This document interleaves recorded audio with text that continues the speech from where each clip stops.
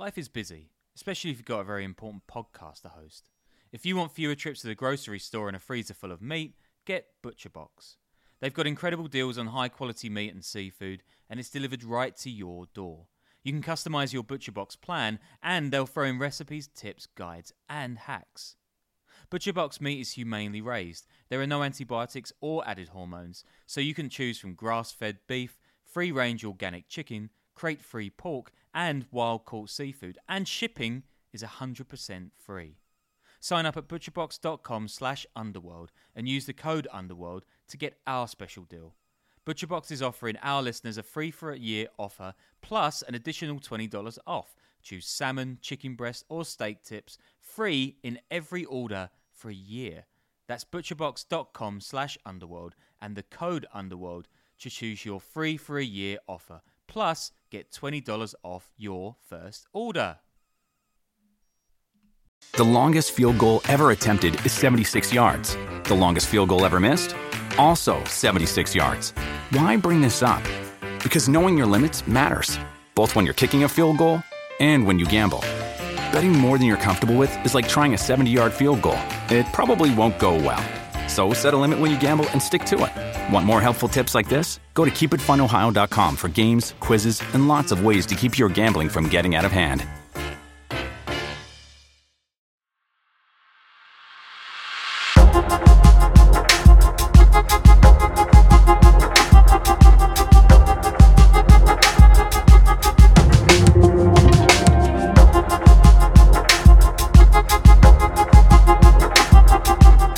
Welcome back to the Underworld Podcast, the podcast where two journalists who have reported all over the world take you through various stories of international organized crime and all the fun things that go with it. I am your host, Danny Gold, and I'm here, as always, with Sean Williams, who is now in New Zealand. Sean, what's going on, bud?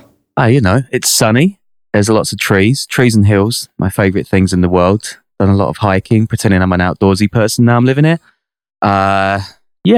It's chill. It's a tiny country. It's not like Europe. That's cool. Exciting stuff going on. Thrill a minute. Yeah, we got a bunch of good episodes coming up for you guys. I'm working on one now about the Ndrangheta with a special Italian journalist. Cool. Got one going on about the Clublands Mafia ecstasy stuff in New York City and Miami in the 90s.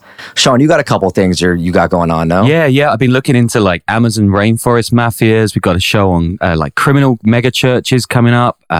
There's Maori bikers here in Wellington and New Zealand. That's going to be cool. And there's also some pretty juicy stuff I had to leave out of my reporting on Joe Exotic. If anyone remembers that guy, including this gangster down south in Florida who feeds his narco rivals to the tigers. So, there's that, but I'm also off on assignment soon-ish to India. So we're going to put some stuff on the show from that trip as well. Some really cool kind of gang-related stories. So yeah, there's plenty coming up. Just staying topical, man. You're just bringing out that Joe Exotic content about 2.5 years later than everyone else. Yeah. Really, still not sore really about staying on the up and up Netflix there. Show deal. Yeah. Yeah, anyway, this week we have a episode swap we're doing with History Daily, but we've got some good crime episodes coming for you guys. This is actually a 2-segment one, first on the Antwerp diamond heist in 2003, which was one of the biggest heists in history. And then there's one on, I think, a train robbery with Jesse James, who we all know and love. But this is a show that they're going to be airing one of our episodes. They themselves do a new episode every day, telling you fascinating stories of what happened on this day in history. New episodes, I think every single day. History, famous battles, fashion first, technology, religion, politics, all stuff like that. The episodes are only 15 minutes long, so we've got 20 minutes long, something like that. So we've got 2 of them coming up. And you will learn interesting things, and then you can tell us whether it's better than our podcast or vice versa. Should we switch up to daily shows then? Yeah, God, that's never going to happen. But anyway, that's what we got going for you guys today. Please enjoy, and tune in next week. Bonus episodes, patreon.com/theunderworldpodcast, or you can sign up on iTunes.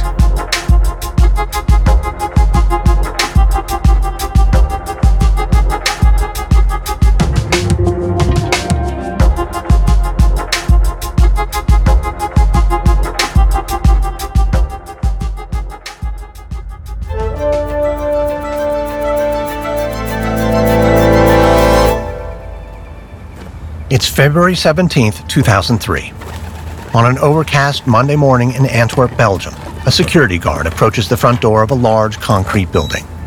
He punches in the entry code, unlocking a set of bulletproof glass doors, and then steps inside the lobby of the Antwerp World Diamond Center. This fortress-like building is the epicenter of the Antwerp Diamond District, a 1 square mile section of the city where over 80% of the world's rough diamonds are cut, polished, and sold. The security guard whistles as he crosses the lobby, his shoes squeaking on the parquet floor. Every day, millions of dollars worth of diamonds are traded right here in the Diamond Center. And before being sold and shipped, many of the diamonds are stored inside safe deposit boxes, locked in a vault directly beneath this building. That's where the security guard is going, to make sure the vault is secure before the day's trading begins. But the guard's not worried. The Diamond Center's vault is among the strongest in the world. It's defended by 10 impregnable layers of security, including heat and motion sensors, Doppler radar, closed-circuit TV cameras, and a lock with over 100 million possible combinations. Bypassing just one of those layers of security is inconceivable. Overcoming all of them is impossible. The security guard descends 2 floors in an elevator and emerges in the basement. He twirls his keys around his index finger as he strolls up to the door of the vault. But then he stops. The vault door is ajar. Tentatively, the security guard approaches and peers inside. His stomach lurches. The doors of the safe deposit boxes have all been flung open and their contents ransacked. Loose diamonds and gold bars are strewn across the floor. The security guard spins on his heels and sprints to the nearest telephone. Reports will soon emerge that an estimated $100 million worth of diamonds and gold were stolen from the Antwerp Diamond Center in what the press will dub the heist of the century. But as the diamond industry reels in shock, the authorities will already be following a bizarre trail of breadcrumbs that will lead them right to the group of thieves who almost carried out the perfect crime on February 16, 2003.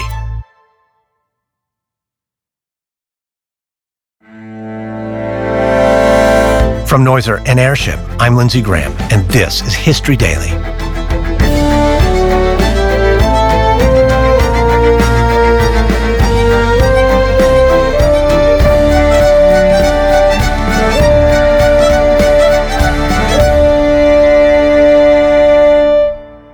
History is made every day. On this podcast, every day, we tell the true stories of the people and events that shaped our world. Today is February 16th, the Antwerp Diamond Heist. It's the summer of 2001, 3 years before the heist of the century. A dark-haired, middle-aged man walks up to the front entrance of the Antwerp World Diamond Center. He nods at the security guard, who recognizes him and buzzes him through. Leonardo Notarbartolo is a diamond importer from Italy, who for the past year has been renting an office inside the center. Every morning he comes into work, passes through security, and then disappears inside his office. Occasionally, he can be seen elsewhere in the building, wandering corridors or depositing diamonds in the vault. He's an ordinary-looking person, Caucasian, slightly overweight, wearing plain button-downs with a pen clipped to his breast pocket. Nobody pays him much attention. To them, he's just another face passing in the hallway. But if anybody were to pay Leonardo close attention, they might notice that the pen clipped to his shirt pocket is not a pen at all. It's a miniature camera. And when he takes trips to the vault, Leonardo is not really depositing diamonds. He's documenting the precise layouts of the corridors, the locations of the surveillance cameras, and the combination codes for the locked doors. Leonardo is not a diamond importer. He's a master thief, and his current target is his most difficult challenge yet, the impenetrable vault of the Antwerp Diamond Center. When Leonardo first rented his office in the center, he wasn't intending to break into the vault. Rather, he used it as a base to commit other, smaller robberies around the Diamond Center.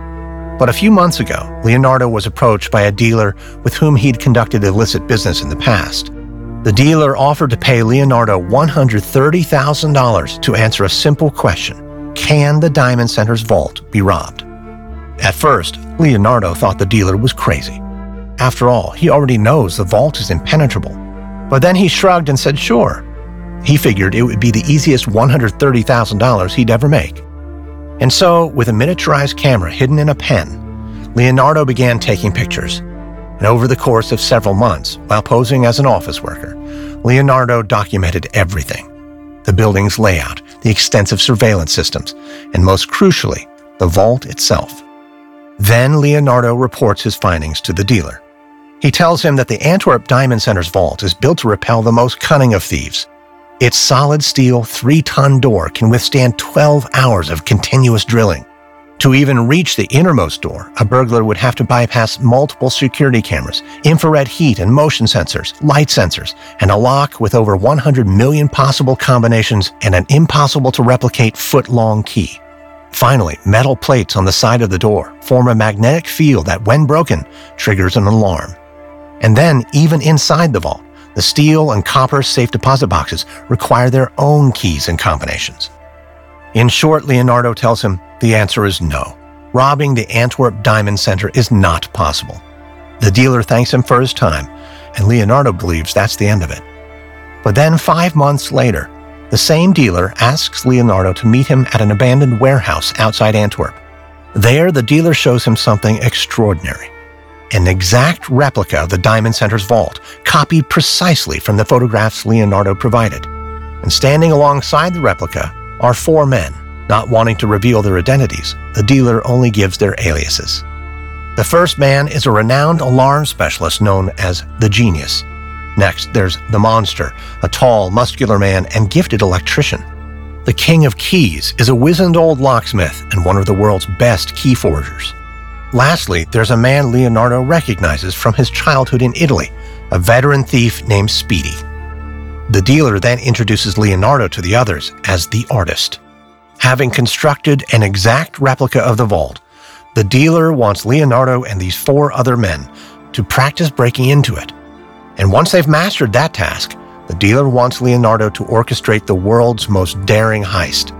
In exchange, Leonardo will receive a portion of whatever they manage to steal from the Diamond Center. It's an insane plan that any normal person would walk away from. But Leonardo is a professional thief, and he knows this is the job of a lifetime. If the plan succeeds, he will likely end up with millions. So with a twinkle in his eye, Leonardo says yes.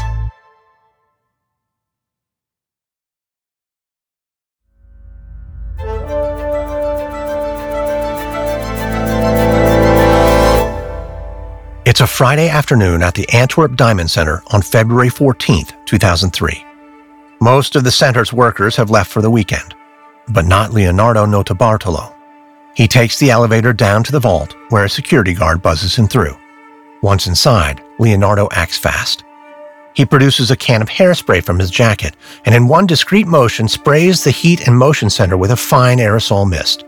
This simple but effective technique will temporarily disable the sensor for at least 48 hours, more than enough time for Leonardo and his crew to do their work. Leonardo slips the can back into his jacket pocket, then exits the vault and walks right past the guard, who has no idea what's just happened. 2 days later, in the early hours of the morning on Sunday, February 16th, Leonardo parks his rental car on a quiet side street in the Diamond District. Leonardo is the mastermind of this heist, but he's not as nimble as he once was. So he stays behind in the getaway car, while the other 4 thieves, the Genius, the Monster, Speedy, and the King of Keys, clamber out of the car carrying empty duffel bags. With wordless precision, the thieves execute their plan. The King of Keys picks the lock of an adjacent office building. From there, they enter a garden that adjoins the Diamond Center. Using a ladder stashed in the bushes, they clamber up to a second-floor balcony and enter in through a window. Next, they follow a maze of corridors to a darkened stairwell, which leads them down to the vault. Along the way, they place plastic bags over surveillance cameras. Then the Genius removes an aluminum slab from his bag and fastens it to the 2 magnetic plates fixed to the vault door. This allows him to unscrew the magnets without breaking the magnetic field and triggering the alarm. Prior to the break-in, the King of Keys forged a master key to the vault, but he doubts he'll need it. The guards have been getting lazy as of late. So before using his forged key, the King checks a utility closet just outside the vault. And sure enough, the original key is there hanging from a hook. With a self-satisfied smile, the King unlocks the door, while the Genius enters the combination code gleaned from Leonardo's reconnaissance. The Genius turns the handle, and the vault door swings wide open. But next, the thieves will need to step inside the vault, where heat and motion sensors are located. But 2 days earlier, Leonardo disabled the sensors with a can of hairspray. Still, the sticky aerosol layer won't hide the body heat of 4 men. So only the monster slowly and methodically steps into the pitch-dark room. He carefully lifts the ceiling panel and, using a pair of tweezers, reroutes the wiring system that controls the sensors. It's now safe for the others to enter the vault. The King of Keys swiftly picks the lock on every safe deposit box, while the other 3 fill their duffel bags with uncut diamonds, bundles of cash, and gold bullion. Meanwhile, outside, Leonardo anxiously taps the steering wheel, watching the street fill with the pre-dawn light. Finally, at about 6 a.m., Leonardo looks in the rearview mirror and sees his accomplices racing towards him, their eyes flashing with exhilaration. As Leonardo puts the car in gear, he's confident they've just pulled off the perfect crime. 12 hours later, Leonardo and his longtime associate Speedy are driving along the highway out of Antwerp towards Brussels. The thieves have split up and are heading to Milan, where they plan to regroup and divide the loot. In the back seat of the car is a garbage bag. It's filled with trash, but also contains incriminating evidence, photographs, and various documents related to the heist. They need to find somewhere discreet to burn it all. So they pull off the highway and follow a dirt road to a remote patch of woodland. There, Leonardo gets out and explores the area to ensure the coast is clear. So far, everything has gone flawlessly. But Leonardo is worried about Speedy, his longtime acquaintance. Speedy is known to lose his cool under pressure, and Leonardo hopes Speedy can keep it together until they arrive in Milan. But that's not what happens. When Leonardo returns to the car, he finds Speedy having a panic attack, manically emptying the garbage bag into the undergrowth, hyperventilating as he tries to discard the evidence. Leonardo eventually calms him down, but just as Speedy regains composure, his eyes flash with fear again and says someone's coming. It's not just in Speedy's head. Leonardo hears it too. Voices closing in on their location. There's no time to properly dispose of the evidence. The thieves jump in the car and drive off, leaving the trash littered on the ground, praying that no one will find it. In a few days' time, the thieves regroup in Milan and divvy up the spoils. But it quickly becomes clear that something's not right. Many of the bags they pulled from the safe deposit boxes are either empty or contain far less than they expected. Leonardo and his team left the Diamond Center with what they were told would be more than $100 million worth of valuables. But when they take an inventory, there's only about $20 million worth. Leonardo tries to contact the diamond dealer, the person responsible for the whole affair, but the dealer's nowhere to be found. As Leonardo thinks back to the bizarre origins of the heist, it slowly begins to dawn on him that they've been set up. Perhaps Leonardo considers other dealers at the Diamond Center knew about the impending heist. Perhaps they removed their valuables from the vault right before the robbery and now intend to claim they've been stolen. Leonardo thought he pulled off the perfect crime, but now is forced to consider the more likely truth. He and the rest of his team have been made patsies in an elaborate scheme to commit insurance fraud. With Kizik hands-free shoes, motion sounds something like this. Kizik helps you experience the magic of motion. With over 200 patents and easy-on, easy-off technology, you'll never have to touch your shoes again. There are hundreds of styles and colors, plus a squish like nothing you've ever felt. For a limited time, get a free pair of socks with your first order at kizik.com/socks. Our bodies come in different shapes and sizes, so doesn't it make sense that our weight loss plans should too? That's the beauty of Noom. They build a personal plan that factors in dietary restrictions, medical issues, and other personal needs so your plan works for you. Noom doesn't restrict or shame when you want to treat yourself. Their flexible program focuses on progress instead of perfection. You don't have to give up carbs or anything. And with their daily lessons, you can learn something new about your food choices every day.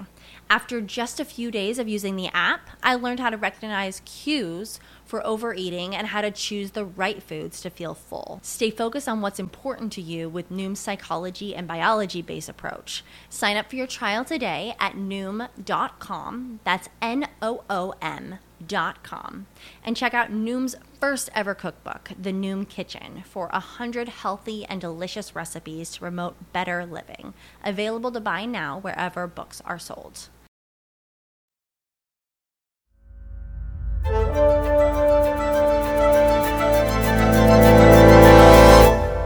It's Monday, February 17th, 2003, the day after the heist. A 59-year-old retired grocer named August Van Camp is out rabbit hunting when he spots something that makes his blood boil. Somebody has littered on his property. But when he begins cleaning up, he finds documents marked with the words Antwerp Diamond Center. It doesn't mean much to him. Trash is trash, and Van Camp angrily dials the police, muttering about the good-for-nothing kids whom he presumes left it there. Normally, the police ignore Van Camp when he calls them often to complain. But this time, when Van Camp tells them what he's found, they send someone over right away. After the heist, authorities were perplexed. There were no witnesses, and the thieves left behind no fingerprints, no evidence, until they found the trash on Van Camp's property. One of the potential clues is a half-eaten salami sandwich bought from a store in Antwerp. Detectives review security camera footage from the store and identify Ferdinando Finado, an electrician and convicted thief. Leonardo knows him as the Monster. There's also a business card bearing the name of Elio Denorio, an Italian alarm specialist connected to a string of robberies, the Genius. Finally, the police find a receipt for a video surveillance system that bears the name Leonardo Notarbartolo, the artist. Then a raid of Leonardo's apartment in Italy leads police to the most critical piece of evidence of all, 17 unpolished diamonds stolen from the vault in Antwerp. Soon, 4 of the 5 thieves will be in police custody, including Leonardo's longtime acquaintance Speedy, who will be identified as Pietro Tavano. Only the King of Keys manages to evade arrest, never to be found again. In 2009, 6 years into his 10-year prison sentence, Leonardo Notarbartolo gives an exclusive interview to an American reporter. During the interview, Leonardo insists that he was set up by the diamond dealer who organized the heist as an elaborate insurance scam, and that his team only made away with $20 million worth of valuables. But the authorities cannot confirm if Leonardo is telling the truth. Many believe he concocted the insurance fraud story to conceal the fact that he stashed away the rest of the $100 million worth of valuables before his arrest. And it has since emerged that Leonardo and his fellow thieves belong to a shadowy network of Italian criminals known as the School of Turin. As a result of this discovery, there are many who believe that Leonardo was never approached by a diamond dealer, but that he came up with a plan on his own, and he assembled the crew to help him pull off the largest diamond heist in history. But nothing is certain, because most of what is known about the Antwerp diamond heist is based on the testimony of Leonardo himself. But what's indisputable is that the world's most audacious heist, the robbing of the Antwerp Diamond Center, which took place on February 16, 2003, was spoiled by a bag of garbage.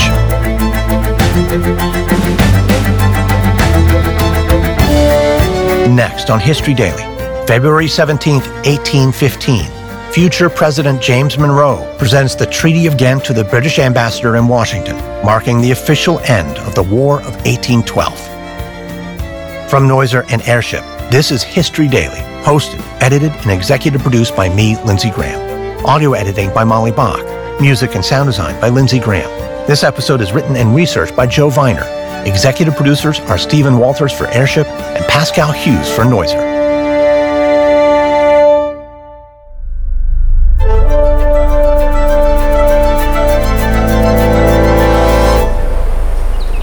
It's a cold afternoon on January 15, 1874. A stagecoach driver grips the reins and guides his horses along a route from Malvern to Hot Springs, Arkansas. It's a long 20-mile journey, and so far it's been uneventful. The driver is grateful for that, and so are his passengers. One of them is a man named G.R. Crump, a former Confederate soldier. The U.S. Civil War between the North and South has been over for nearly a decade. But now the country faces another crisis, an economic depression. Hundreds of banks have closed and countless Americans are out of work. So Crump is grateful to be employed at all, working as a representative of a cigar and tobacco company. Most of the other passengers are asleep, but Crump's eyes are wide open. He knows trips like these are dangerous, and he won't rest easy till he reaches his destination. Just then, the driver pulls up on the reins and the coach comes to a sudden stop.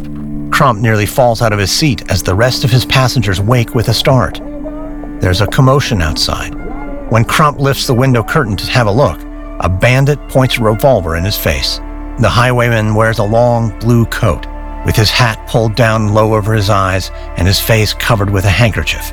The masked man orders Crump and the other passengers to get out of the coach with their hands in the air. When Crump steps outside, there are 4 more bandits waiting. They order the passengers to hand over all their valuables. Crump's hands tremble as he gives them his wallet and watch. The bandits then rummage through the interior of the coach, where they find a package belonging to a shipping outfit called the Southern Express Company. Inside are stacks of cash. After the loot is secure, one of the bandits steps forward and says, "If there is anyone here who has served the Confederacy, you'll get his possessions returned." Nervous, Crump raises his hand and says, "I was a Confederate." After Crump gives his name and rank, the bandit immediately hands his belongings back. "We don't rob Southern veterans," he explains. "Northern men drove us to outlawry, and we intend to make them pay for it." With that, the bandits mount their horses and ride off to the wooded hills with as much as $2,000, the equivalent of nearly $50,000 today. After arriving in Hot Springs, Crump and the other passengers relay what happened to townsfolk who quickly form a posse and ride out after the criminals. But they will never find them, and their identities will never be confirmed. Still, many think they already know who's responsible: the James Younger Gang and its notorious leader, outlaw Jesse James. And soon, Jesse will build upon his already growing legend when he and his gang commit one of the most infamous crimes in the history of the American Old West on January 31st, 1874.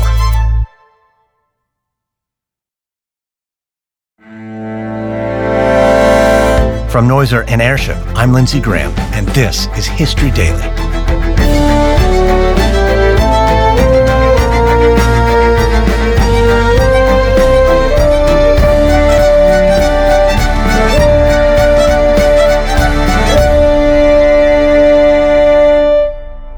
History is made every day. On this podcast, every day, we tell the true stories of the people and events that shaped our world. Today is January 31st. Jesse James pulls off the Gads Hill train robbery. It's January 15th, 1874, moments after the Hot Springs stagecoach heist. As Jesse James and his gang flee the scene, their immediate goal is to get as far away as they can, as fast as they can. Jesse leads his gang off the main road and north into the woods bound for Missouri. Jesse is no stranger to the life of an outlaw. At the age of just 17, he left his home in Missouri to fight as a Confederate in the Civil War. After the South lost the conflict, he came back home to Missouri, where he helped found one of the most notorious gangs in the American Old West. The James Younger Gang is mostly made up of former Confederate soldiers, men like Frank James, Jesse's older brother, and Cole Younger, and several of his brothers. In the years that followed, Jesse and his gang committed multiple crimes, but they didn't gain much notoriety until about 5 years ago, in December of 1869, when Jesse robbed a bank in Missouri and shot and killed the cashier. The news of that murder was the first time Jesse's name appeared in the papers. Since then, Jesse's crime spree has continued, mainly with more bank heists. But recently, Jesse and his gang have been trying their hand at stagecoach robberies, like the one they just pulled off. In the 2 weeks after the Hot Springs heist, Jesse and his gang continue their long journey north and eventually cross state lines back into Missouri. On the afternoon of January 30th, they arrive in the small lumber town of Mill Spring to rest and purchase supplies. While there, they visit McFadden's, a notorious gambling joint filled with shady and violent characters. But Jesse and his gang keep a low profile and stay out of trouble. They've traveled nearly 300 miles since the stagecoach robbery. Jesse doesn't want to risk a run-in with the law now, not when they're so close to their final destination. Jesse and his gang are headed for a little hamlet called Gads Hill, Missouri. It's a small place of no account in the wooded Ozark wilderness of southeastern Missouri. There's little there but a few houses, a general store, and an old abandoned sawmill. But Jesse is headed to Gads Hill because it's also home to a small railroad platform where Jesse plans to stage yet another heist. But they're not there yet. Back in McFadden's, Jesse and the gang keep their heads down. They finish their meal, purchase provisions, and ride out of town. They continue north for another 10 miles or so before running out of daylight, so they decide to stop for the night at the home of a widow just outside Piedmont, Missouri. When the widow hears a knock at the door, she's surprised to see Jesse and his band of rugged, road-weary travelers standing on her porch. When Jesse asks if they can stay the night, she says yes against her better judgment. With Christian charity in her heart, she puts her fears aside and invites the men inside. When they remove their overcoats, though, she notices their revolvers and double-barreled shotguns. She's terrified, but doesn't ask questions. She gets them a hot meal and a warm bed, but she herself doesn't sleep much that night.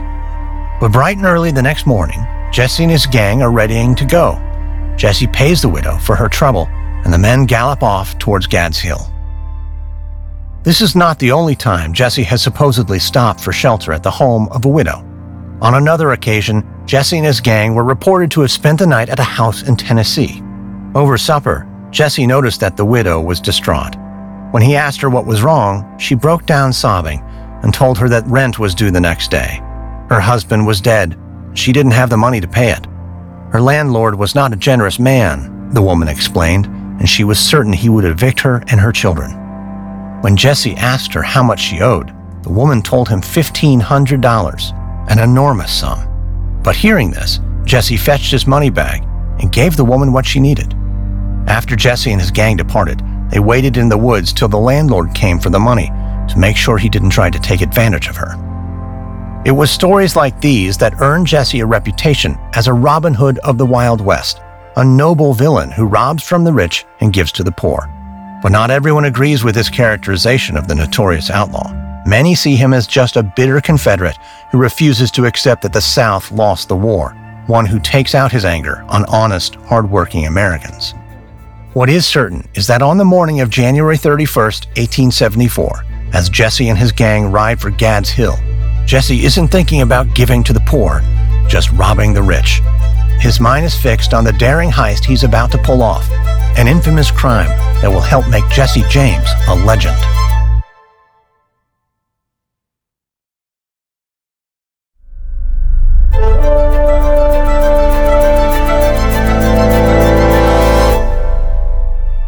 It's January 31st, 1874, on a cold, quiet afternoon in Gads Hill, Missouri. Inside the local general store, a young 16-year-old boy named William Ferris warms his hands by the stove. He's waiting for his father to come to town on the Little Rock Express train, which is set to arrive this afternoon. Gads Hill is home to only a dozen or so people. A few of the men of the town chat with Billy at the general store. Their wives are at home while their children, bundled up, play in the streets. At around 3 o'clock, one of the children looks up to find 5 men on horseback riding into town. They're wearing white hoods over their heads, with holes cut out for their mouths and eyes. The children run away in terror, and quickly the bandits descend on the general store. When they bust inside with guns drawn, Billy and the townsmen put their hands in the air. The bandits take the shopkeeper's rifle and as much as $800 in cash. Next, they round up the boy Billy, the shopkeeper, and the rest of the townspeople, including the women and children, and corral them near the train platform. There, the bandits order the men to build a bonfire to keep everyone warm while they wait for the train to arrive. At a little before 5 p.m., the Little Rock Express, a small steam locomotive, closes in on Gads Hill, guided by its conductor, Mr. Chauncey Alford. Under Chauncey's charge is a dozen crew members and roughly 25 passengers. In the distance, Chauncey sees a man standing on the tracks holding a red flag, and he knows exactly what that means. Danger ahead. So Chauncey hits the brakes, bringing the train to a slow crawl before it eventually stops. As Chauncey hops off the train, he notices the man on the tracks is wearing a white hood.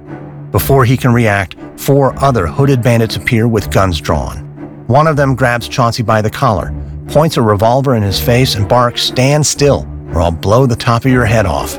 Crew members and concerned passengers alike poke their heads out of windows to see what's going on. The lead bandit shouts, "If a shot is fired out of the train, I will kill the conductor."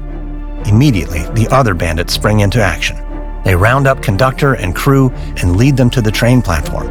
One bandit stands nearby guarding them. The remaining 2 hop on board. Before making it to the passenger cars in the rear, the bandits find a locked safe guarded by a young man who works for a shipping company. One of the bandits points a shotgun at his chest and says, "Give me your pistol, you son of a bitch." Without blinking, the young man hands over his revolver and the key to the safe. Inside, the bandits find just over $1,000. Next, the bandits make their way to the passenger cars. The bandit leader calls out to the riders, "Is there anyone on this train named Pinkerton?" He's referring to the famous detective, Alan Pinkerton. Back during the Civil War, President Abraham Lincoln hired Pinkerton to run a network of Union spies. After the South surrendered, Pinkerton started his own private detective force, the Pinkerton National Detective Agency. But the leader knows Alan Pinkerton is not on board the train. He's making a joke. But for outlaws like him, Alan Pinkerton is no laughing matter. The Pinkerton National Detective Agency has put an end to many an outlaw's career. There's no doubt this bandit, given the chance, would shoot Pinkerton dead. The bandits make orderly work going up and down the train's aisles, looting each passenger. They gather purses, wallets, watches, anything of value at all. Then, the bandits return to the train platform where the train's crew is being held at gunpoint.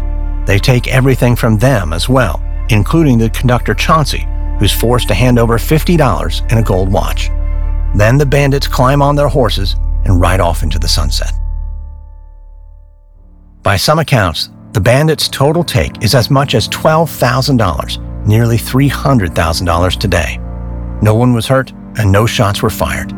Conductor Chauncey Alford fires up the Little Rock Express and gets the passengers to their destination without further incident. As Jesse and his gang escaped north on horseback, they took off their white hoods. But it's unclear why they even needed them. Back at the train, Jesse James clearly wanted this robbery to be known as his handiwork. Before leaving, he handed one of the passengers a pre-written press release that will later appear in newspapers across the region. The press release was titled, "The Most Daring Robbery on Record." The Gads Hill robbery was indeed daring and will attract attention, but not just from the media. Alan Pinkerton will learn about Jesse James' criminal activities too, and he'll put his Pinkerton Detective Agency on the case. Later writing, "I hear that the Jameses and Youngers are desperate men, and that when we meet, it must be the death of one or both of us. There's no use talking. They must die."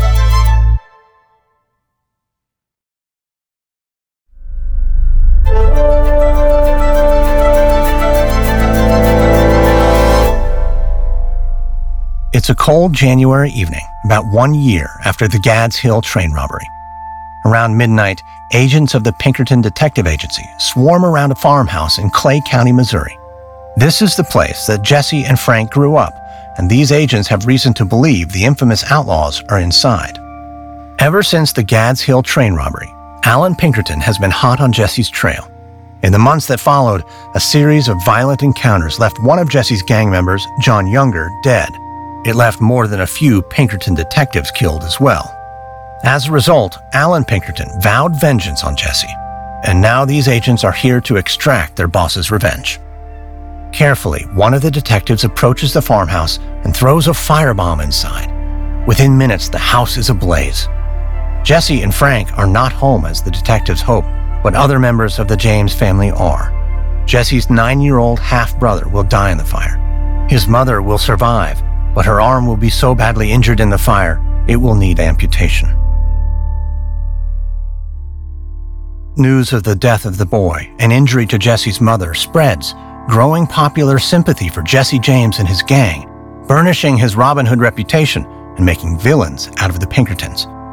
But there is no doubt why many law enforcement officials wanted to see Jesse and his gang behind bars. By some estimates, over the course of their 15-year crime spree, the James Younger gang will steal over $200,000, nearly $4.9 million today. They will kill at least 17 men. In the end, Jesse will pay for his crimes, but not at the hands of Alan Pinkerton. In April 1882, Jesse will be shot in the back by Robert Ford, a fellow gang member who betrayed him for reward money. The first train heist in the state of Missouri was one of Jesse James' most infamous crimes. It added to his fame and fortune just as he intended. But the heist, which took place on January 31st, 1874, also set in motion a bloody chain of events that would lead to his downfall.